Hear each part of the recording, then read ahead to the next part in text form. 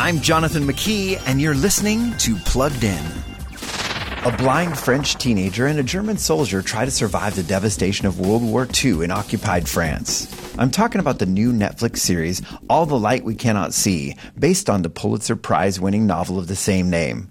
Sadly, Netflix's take on the book loses much of its poetry and infuses it with unnecessary problems like more language than the book ever had, and it seems to want to sicken its audience with its violence. Someone from our generation who thought if you talk reason, then maybe the insanity of this war might come to an end.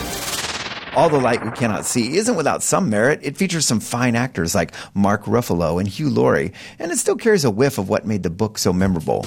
But apparently Netflix still feels the need to show us what we don't really need to see.